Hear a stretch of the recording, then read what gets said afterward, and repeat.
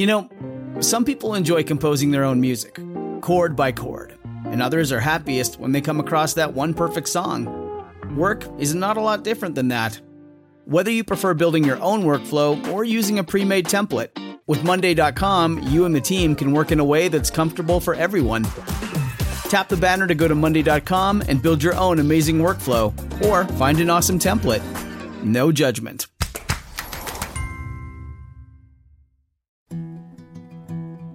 A science story, huh?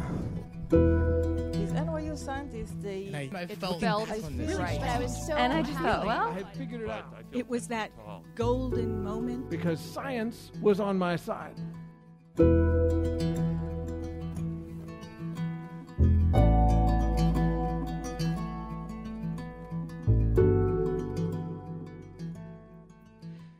Hi everyone, welcome to the Story Collider, where we bring you true stories of how science has affected people's lives. This week's story is from David Epstein. The story was recorded in December 2013 at Littlefield in Brooklyn. The theme of the evening was the dark side.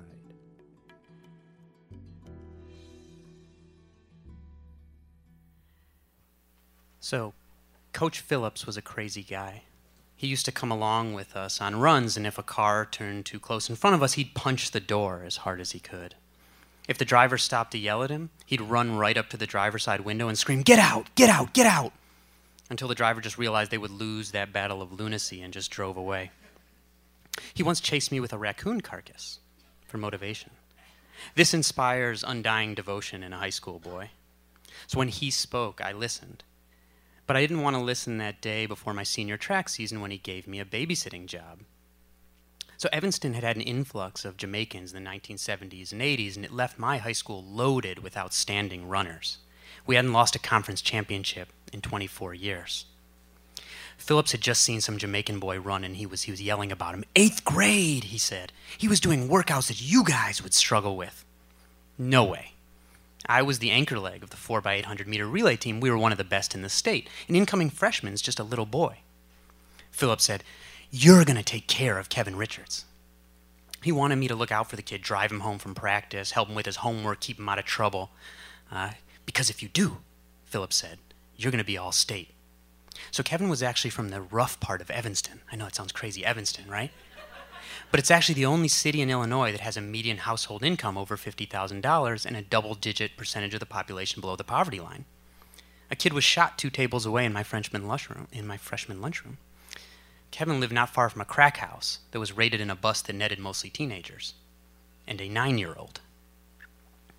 When Kevin showed up for our first time trial to see who would be on varsity, he came in late, leaning back and pedaling furiously on a bike that was missing its front wheel.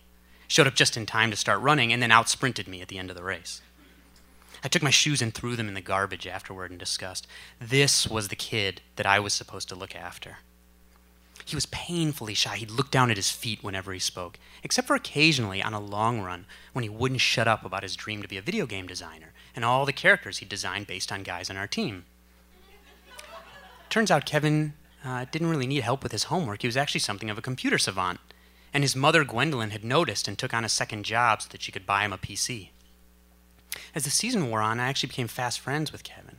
It pained me to be occasionally beaten by a freshman, but I realized I was in the presence of a rare talent.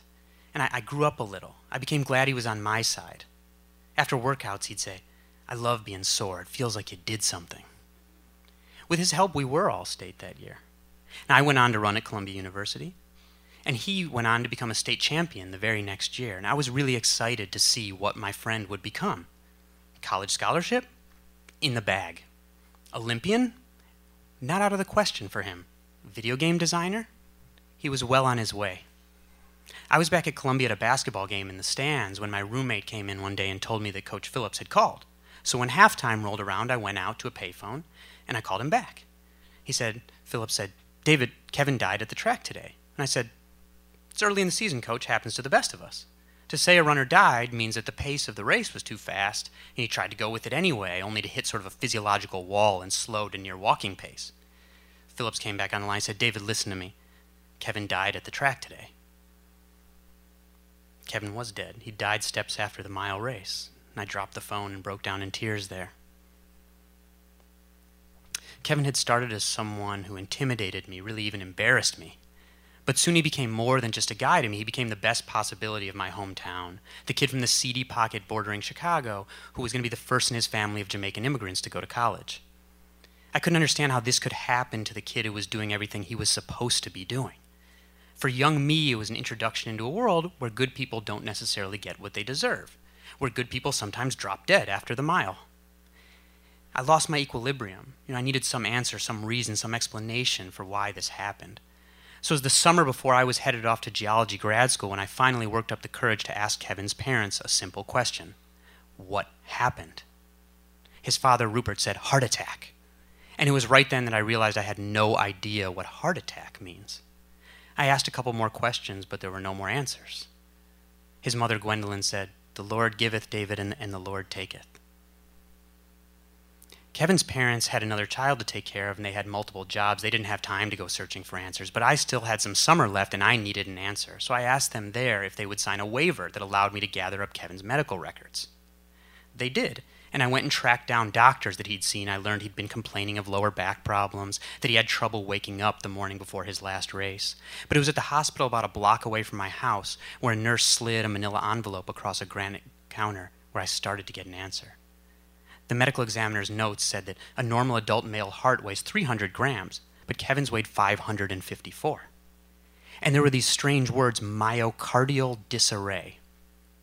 That is, rather than being stacked neatly like bricks in a wall, the cells of Kevin's heart muscle were all askew as if the bricks had just been thrown into a pile instead. I pestered cardiologists until I found Barry Marin of the Minneapolis Heart Institute, and I called him, and he said, textbook HCM. What? Hypertrophic cardiomyopathy. Somewhere along the 3 billion bases in Kevin's DNA, that's the letters, so to speak, he had a mutation at the precise location to cause a broken heart. That's like one typo in those letters, in enough words to fill 16 full sets of Encyclopedia Britannica, but just in the wrong spot. So somewhere in the last lap of Kevin's last race, the electrical signals that cue his heart to pump had misfired horribly. Rather than flexing and relaxing methodically, his heart trembled like jelly in a shaken jar. His left ventricle, the chamber that takes oxygenated blood from the lungs and sends it hurtling through the body to the organs and muscles, malfunctioned, causing a circulatory traffic jam. Blood backed up in the capillaries in Kevin's lungs. Those are blood vessels so narrow that red blood cells have to move through them in single file. The water in those capillaries pushed through the walls and settled into the air sacs in his lungs, so water occupied the spaces where oxygen should have been. Kevin started to drown in his own body's water. So of all the times that his worth had been gauged by the clock, those next few minutes on the track would be the most critical of his life, as his brain cells began to die in droves in the poison, oxygenless environment of his own head. Medics rushed in with defibrillator paddles. They'd try to jolt him like jump-starting a car back to life. But his body just rose and slapped right back down to the rubber track with each jolt. He was dead right there. So 1 in 500 Americans actually have the mutation for HCM. Everyone here has passed someone with it today. At least once every other week, an athlete will drop dead somewhere on the field. I was amazed at how common this was and how little was being done to prevent it. And so I decided with what I had learned, I wanted to raise awareness about HCM, and I wanted to do it in the most public way I could. And the best thing I could think of was to write about HCM in Sports Illustrated, because that was the biggest mainstream sports publication I could think of. So I came back from the Arctic in Alaska, where I was doing my master's research, and I took a journalism class. And pretty soon I left science altogether and went to journalism school, and I did my master's project on sudden cardiac death in athletes. I sent it off to Sports Illustrated to see what would happen. It landed on the desk of Richard Demack, the only editor there who happened to be a med school dropout. He liked it. He told me to keep in touch while I got some journalism experience, so I took the only job that I could get, because I was the only person stupid enough to take it, which was the night shift at the New York Daily News. So nothing happy that's going in the New York Daily News happens between midnight and the morning, let me tell you. I then left there to join a startup that was covering higher ed in Washington, D.C., and 2.5 years later, Richard Demack called. He said, "We have somebody going on maternity leave. Would you like to come for a temp fact-checking job?" I said, "Shit, man, I just got a dentist for the first time in my adult life, you know?" But it would move me closer to my goal of getting HCM and SI, so I went. From being a real legitimate reporter to fact-checking TV listings. On my first day at Sports Illustrated, John McEnroe's agent screamed at me. Not even John McEnroe. John McEnroe's agent. I pitched my story about HCM, and an editor told me that it wasn't right for the magazine, at which point I was truly lost. Then the Olympic marathon trials for the 2008 Olympic Marathon in Beijing came to Central Park. So 150 of the best male marathoners in the country would vie for 3 spots on the Olympic team. And there in Central Park, 20 blocks from the Sports Illustrated office, one of the top contenders dropped dead in the street. An editor came and asked me, "Do you still have that reporting about sudden death in athletes?" "Yeah."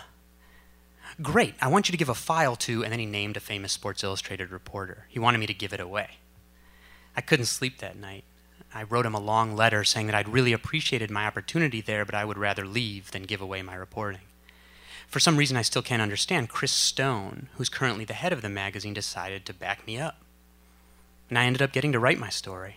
It was 5,000 words in Sports Illustrated, mentioned on the cover, and I got messages from all over the country from people who had had a friend or family member drop dead, who had a cousin who died swimming laps, even though he was a varsity swimmer. That's really a cardiac arrest. And they were getting checked and finding that their families had been decimated by this disease. Senator Tom Coburn, who had been obstructing genetic testing that could find HCM, I wrote really critically about him, and he relented. He was looking out for the genetic testing rights of the fetus.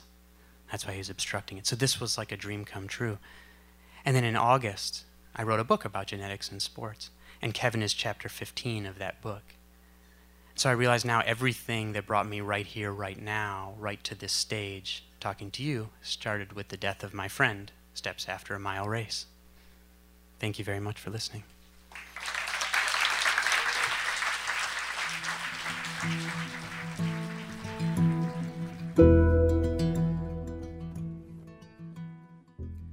That was David Epstein. David is author of the recent New York Times bestseller, The Sports Gene, an exploration of the genetic basis of athleticism. He's currently an investigative reporter at the nonprofit ProPublica. Up until September, he was a senior writer at Sports Illustrated. He has been a crime reporter at the New York Daily News and an education reporter at Inside Higher Ed. For more science stories, take a look at storycollider.org, where we have archives of the podcast and upcoming events. And again, if you'd like to donate before December 18th, we'd really appreciate it at storycollider.org/donate. The Story Collider is produced by me, Brian Weck, Darren Barker, and Ari Daniel. The podcast is produced by Rose Eveleth. Additional help from Brooke Williams, Lena Groger, and Justin D'Ambrosio. The theme music is by Ghost. Special thanks to Littlefield for hosting the show, and to my genes for making it clear I should never play sports. Thanks for listening.